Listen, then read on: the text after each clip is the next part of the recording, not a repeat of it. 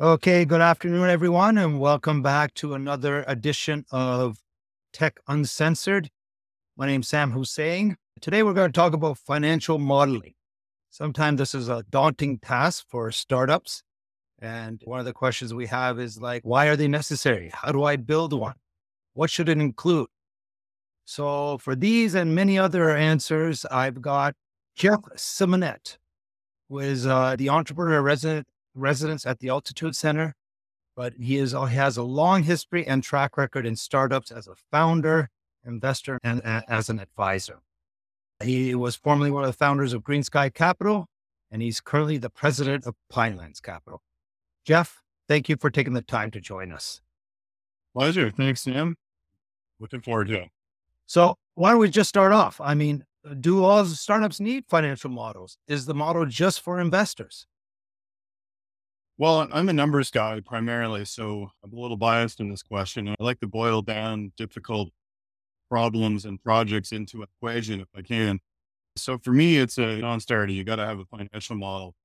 Technically, the answer is no. These are built without financial models, but I would look at it akin to building a house without architectural drawings. Can you do it?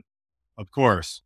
Could it turn out successful? Yes. But there's likely a lot more chance of running out of money, maybe not building a great foundation, maybe forgetting to leave room for the plumbing, maybe the whole thing collapses. The biggest investor, and this is what I tell entrepreneurs a lot, the biggest investor in the company of time and of reputation and probably of money is the entrepreneur, especially if it's early stage. So the financial model is really a tool for them. Forget about it being for investors. They need these tools to run their business, I believe. And why not? It's not that difficult to build something and update it. It will give you a huge edge in understanding your business. And then when the time comes to find an investor, or maybe it's even just a loan from or it could in some cases even be a partner that you're bringing on. I mean, you need some basis in numbers to be able to talk with them. And finally, I'll say, I've started a number of companies and I've had what I thought were great ideas. And for me, I always start with a financial model and I put them down in a spreadsheet with all the work to think about what does this look like? And then rethought it and said, oh, maybe this isn't a great idea. It takes too much time. It takes too much resources, something I might not have recognized before. So I say everybody should definitely do it. If they haven't already, one going now. Okay, so then how do and I like the fact that it is a foundational thing that you need to do. I'm full in agreement of this as well. I'm also a numbers person. But how do founders whose skill set is not in finance tackle building a financial model? I mean, I've seen financial models where, let's say it's a tech founder who's got a complicated software, and then all of a sudden their financial model is also complicated and hard to understand. And then some are just too simple. So what's the best approach to this? Well, first, I think every founder needs to have or get some financial acumen. I mean, as you point out, quite often there are scientists or innovators that have specific deep knowledge in their technology. And that's great. And that's why they built it. But now they're building a business. I mean, whether they bring in investors or not, they want that business to be successful. They want to build value. They want to hire people. They need to have some financial acumen. They need to get that. They don't have to be an accountant. They don't have to be an expert. By the way, I'm not an accountant. I do lots of financial work. So do they need to have all of those skills? No. Is there lots of places you can get them? Yes. And there's plenty of resources, of course, on the internet. There's lots of sample templates for financial modeling. There's lots of accelerators like Altitude Accelerator, which are there to offer that kind of help. You could hire, if you have the capital, a person to build it for you or a fractional CFO. Your accountant, and most companies have some kind of account, at least at the end of the year, probably has the knowledge to guide you through this kind of thing. So you need to learn a certain amount, not just in financial modeling, but of course, as soon as you're building a business, you need to have a small knowledge of a lot of, but there are a ton of resources out there that can help you along the way. So I guess that really answers our next question in a way, but how do pre-revenue startups build a model? How do you validate that model? I guess I'm getting at is that when you start to build that financial model, you can be Could be large numbers, small numbers, but how do you validate it? Yeah, I think the how do they do it is, you're right. It's no different in the answer. Acquire or hire those resources as necessary. I don't look at this any differently for pre-revenue. In fact, a lot of the companies I work with are pre-revenue. And I would say it's almost more important at that stage. As mentioned, I come up with some great ideas, I thought, and even before doing anything, put down the financial model. It's not just me picking some random numbers on a spreadsheet. It forces you to do the research. And let's be honest, if you're going to start a business, probably already have a great idea. You probably have already some idea that you can sell this product or service. You probably already have an idea of how much you can sell it for or why it might be profitable. You wouldn't go ahead unless you had some of those things that you were going to make money from this idea. You know a lot already, you'd be surprised. Really, this is just a discipline to put it down over a timeline in a spreadsheet and then go and actually evaluate your assumptions, at least as a starting point, by talking to other people, by doing research, by talking to customers, talking to partners, and seeing when you put it all down, what actually does this show me? And can I now adjust? It doesn't show me something that's very compelling. So even at the pre-revenue stage, the effort is not much different. It's extremely important. It forces you to do your homework. And it is something that when you start off on a monthly basis, if you want to look at it, you're probably going to be far off predicted. That's okay.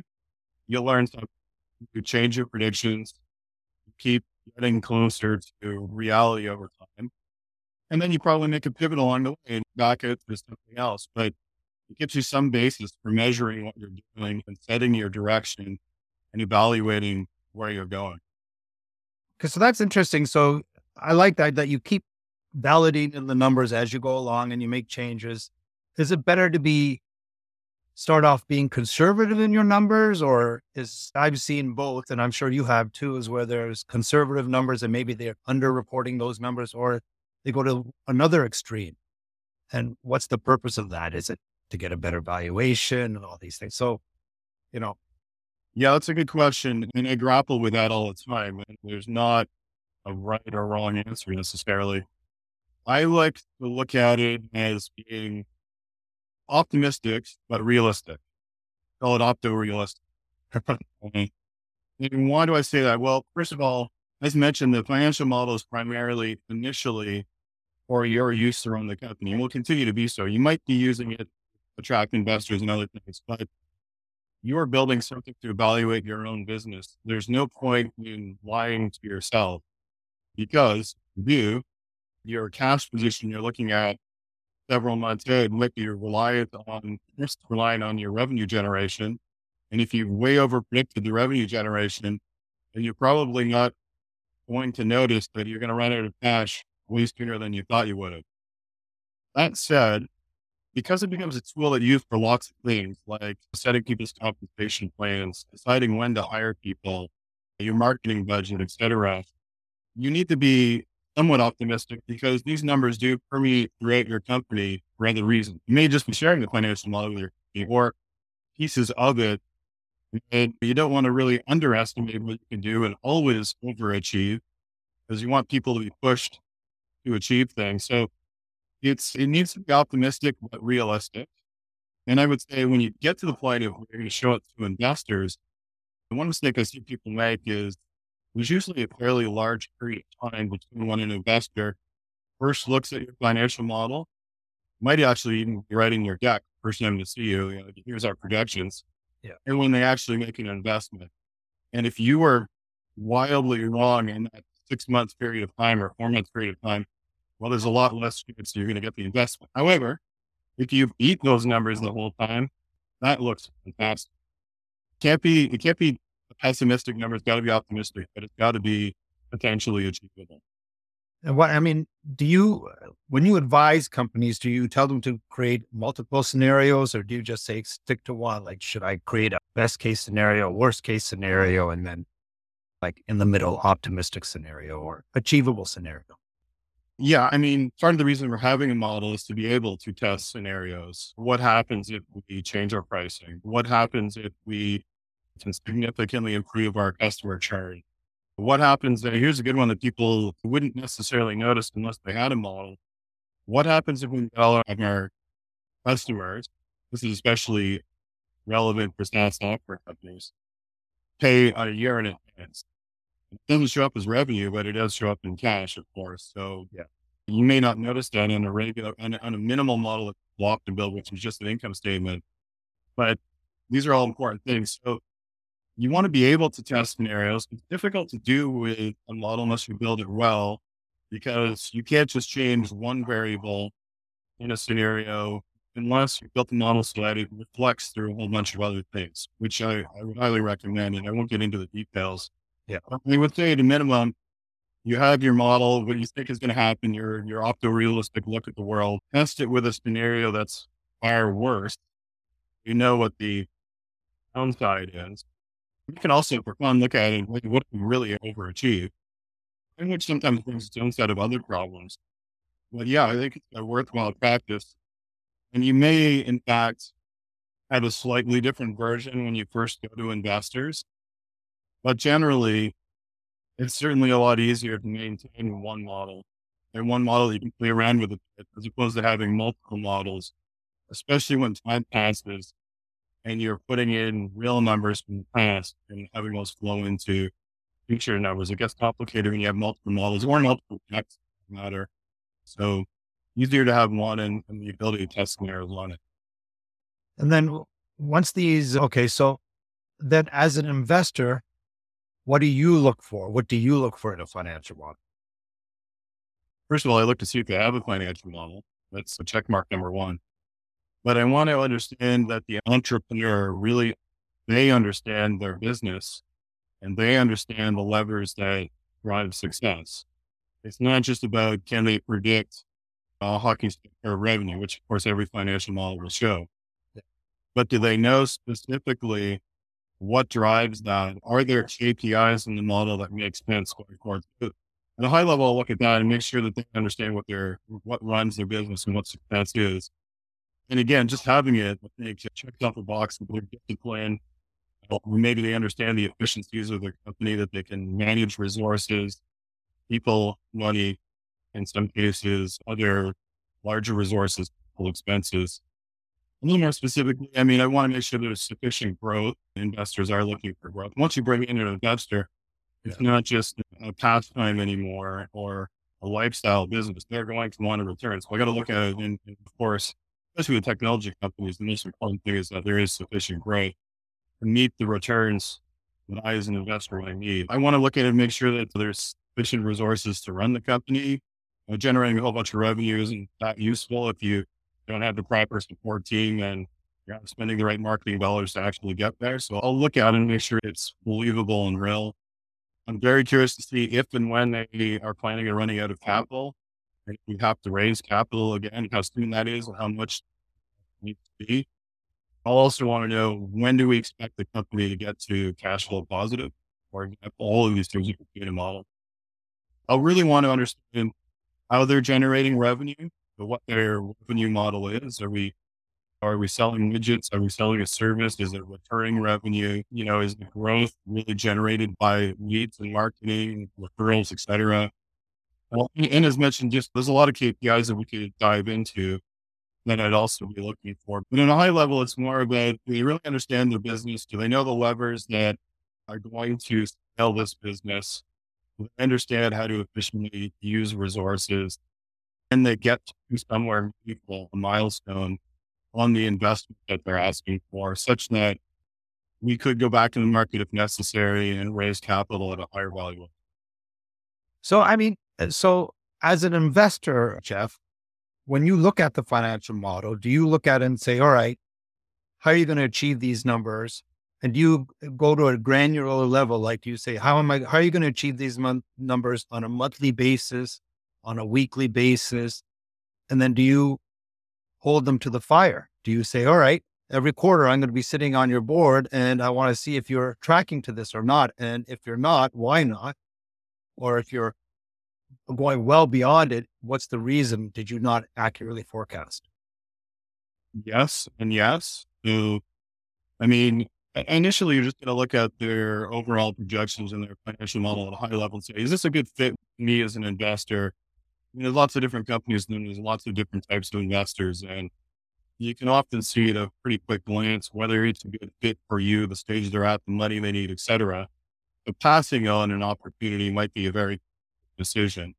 If you like what they're doing, you like the people and all of the other hurdles you want to get by to potentially making an investment, then yeah, you're going to challenge their assumptions because for the investor, great returns are great, but you're managing risk.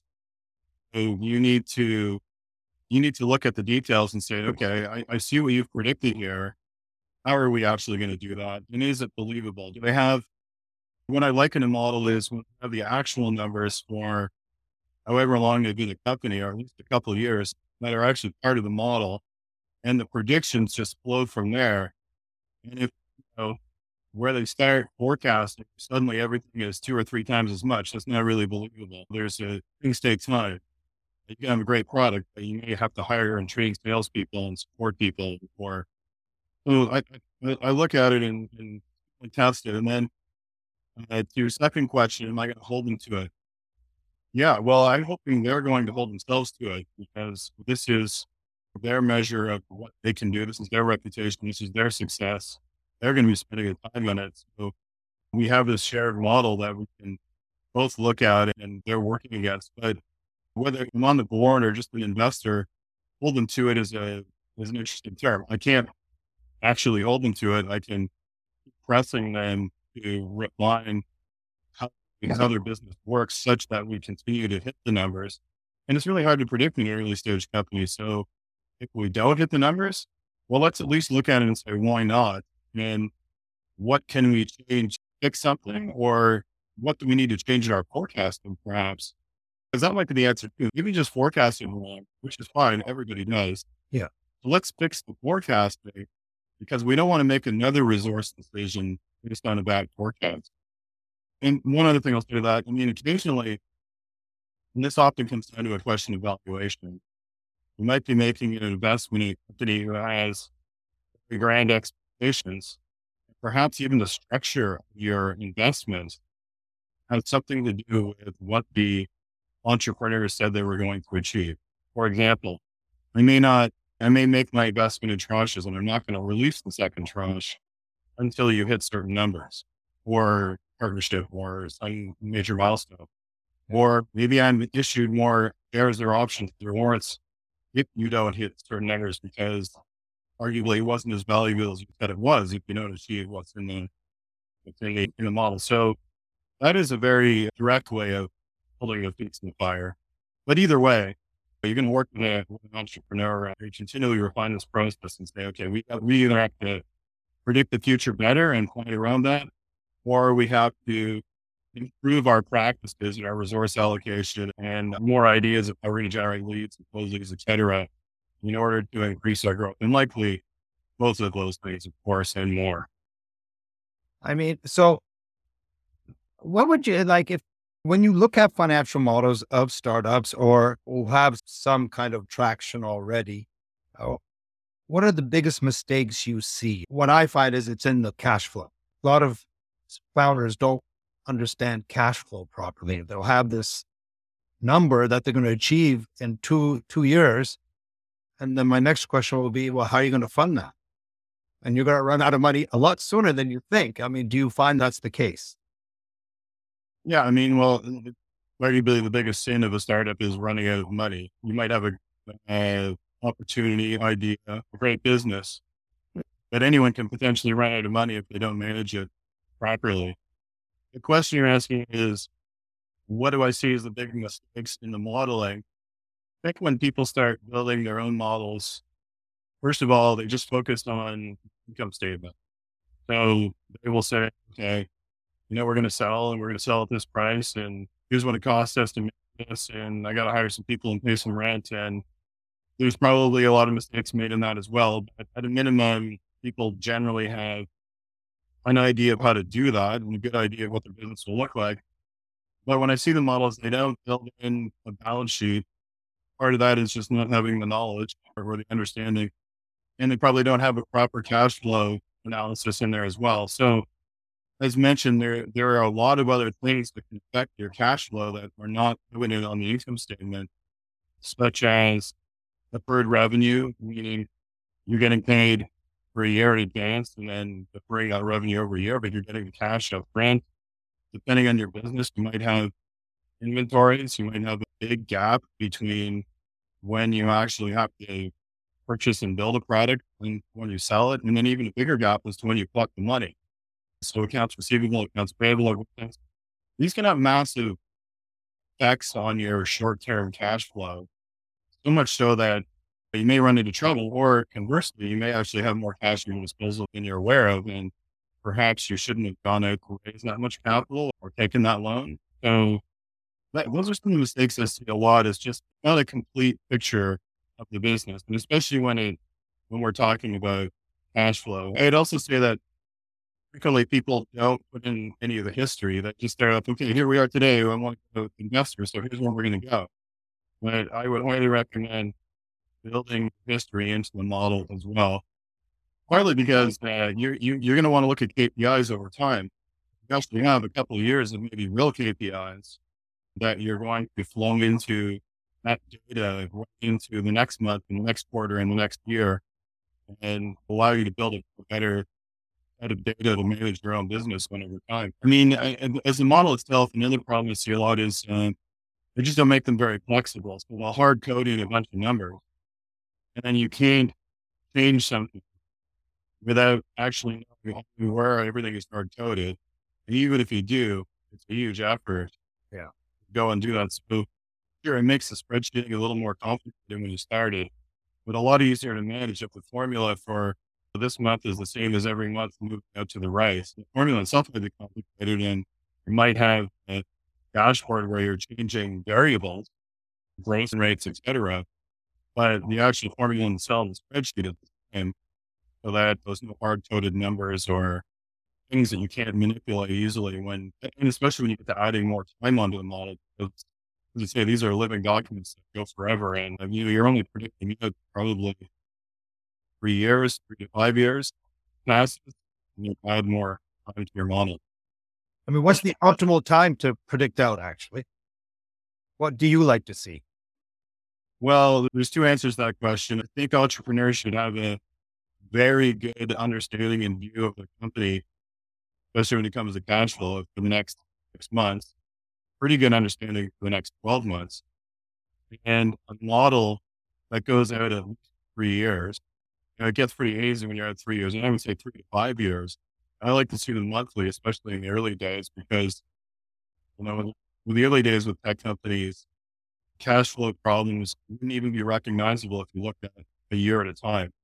You never know when the dips and the increases happen, and things change so rapidly. So, I like the model to be at least as many years backwards as you can. That's meaningful. At least 3 years forward, not 5. Recognizing you get 3 to 5 years out. Yeah, they're probably just formulas and who knows, but at least it gives you some overall picture.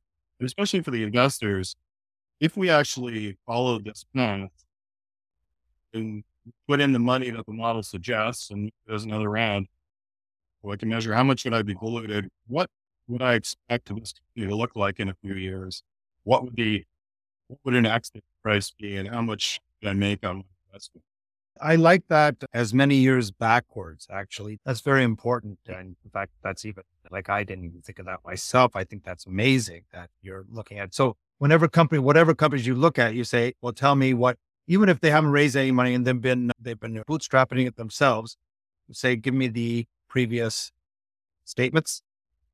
Well, hopefully those are just months and years and quarters in the model. But yeah, I mean, if I'm going to make an investment, I'm going to look at their financials anyway for previous years. But I prefer that it was the model.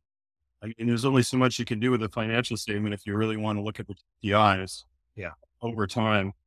But also remember, my view is they should have built the model right from day one. And therefore and keep updating it monthly with what actually happened.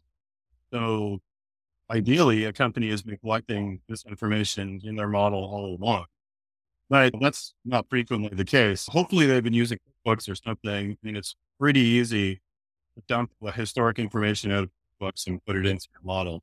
Yeah. So I highly recommend that. And then it's easier as time goes on too, you and your management team or you and your investors to be looking at and manipulating a model. Because with a spreadsheet, you can do whatever you want. I can define whatever measure I like and put it around my spreadsheet. A little harder to do, impossible to do if you're just giving them financial statements. Hard to do in books unless you dump everything out and move it somewhere else. So that's the beauty of a model is you can glean a lot of information out from it by adding in, making a page in it of whatever KPIs you want. And those get automatically populated as data is added to the model, both historic and future. Okay. So I'll ask you a couple more things here. One is, you said earlier that you could quickly realize whether you're going to be interested in a company or you're just going to quickly pass on it. What is it that you see specifically that makes you make that decision? Well, I guess what I meant is an investor has usually, I mean, especially if it's a fund, they usually have a set of parameters that they've sold to their LPs, their investors. And this is the type of deal that we invest in it. And we write checks of a certain size and we invest at this stage. So I mean, each investor has their own parameters and usually there's not perfect communication between a potential investee company and the fund when they first meet. So you might find out it's not a good match. Well, when I mentioned that, I meant some obvious things are just, well, how much money do you need? Do you need to do multiple rounds? Have you already got investors? Because maybe I prefer to be one of the earlier investors. What stage are you at in your revenue growth? I can see these things quickly and make a quick no, or it's not a good fit for me. It might still be a great company, but it doesn't fit my parameters. It wasn't specifically saying what my parameters are. I meant just any investor has their own set of parameters. So what do I like? I mean, I like companies at an early stage, probably before this venture capital or any institutional money, but they have third party validation, which for me usually means they have some customers, although it could mean users or it could mean significant partnership. But I like fascinating technologies and be an expert on all of them. But if they have people who are buying the product and service, they probably know more about it than I do. So I'll look at a model if it comes to me. It's probably not the first thing I'm going to see. I'm going to see a deck. Quickly determine, okay, how much money they need. Is this a very capital intensive company? Like, do they have to buy a lot of equipment to do what they want to do? Do they have inventory requirements? Is there a long process before they get the revenue? And for me and for any other investor, there's some obvious things that might quickly raise some red flags for you. Again, doesn't mean it's a bad company. It's not necessarily great. Okay, I'm going to ask you one last question, Geoff, and that is when you go in, when you're saying you go in at an early, you like to come in at an early stage, and you know that there's going to be successive rounds of financing, so you're going to get diluted. But do you look for the stage that you come in at to be diluted at a minimal level, or you expect that it's going to continue to go and your value will keep going? So I guess it's Well, that's not a yes or no question. So it depends also on my belief of the market size and how unique and how valuable their product is. So you might have a different view. But if the company I was convinced had a drug that would extend your life by 100 years, well, yeah, it's going to take more money, but perhaps I'd like to be part of that party. yeah, Or will not. yeah. Then if it was a SaaS software company that is interesting, but not all that different than somebody else or has already built, and maybe it's a question of execution, then I'd like to see that it's not going to take a ton of money to get where we're going. We often, when working with companies, find out we're wrong. It is going to take quite a bit more money, and that's okay. These are the ones I'm looking at. For me, it's just for me, require money. Otherwise, I probably wouldn't be talking to them in the first place. Perhaps they're not really capital intensive and there's not going to be a whole lot of rounds. I don't mind the dilution as long as we are moving up through significant valuation changes. We can continue to expand in a large market. Okay, that's great. So it all depends on the individual scenarios. Well, that's it for us. Yeah, we're out of time here. I really appreciate this, Geoff. I know we could keep talking about this, but then maybe we'll have another session at some time down the road. So once again, thank you for coming on. And that's Tech Uncensored for this Friday the 13th. We'll see you guys next week. Yeah. I didn't realize that. Thanks, Sam. Okay. Have a great weekend. Take care. Bye-bye. Tech Uncensored, an Altitude Accelerator podcast, does not constitute a recommendation for any organization, product, or service. It's produced and distributed by BlueMex. For more Tech Uncensored content, subscribe where you get your podcasts and visit bluemex.io to join us on Discord.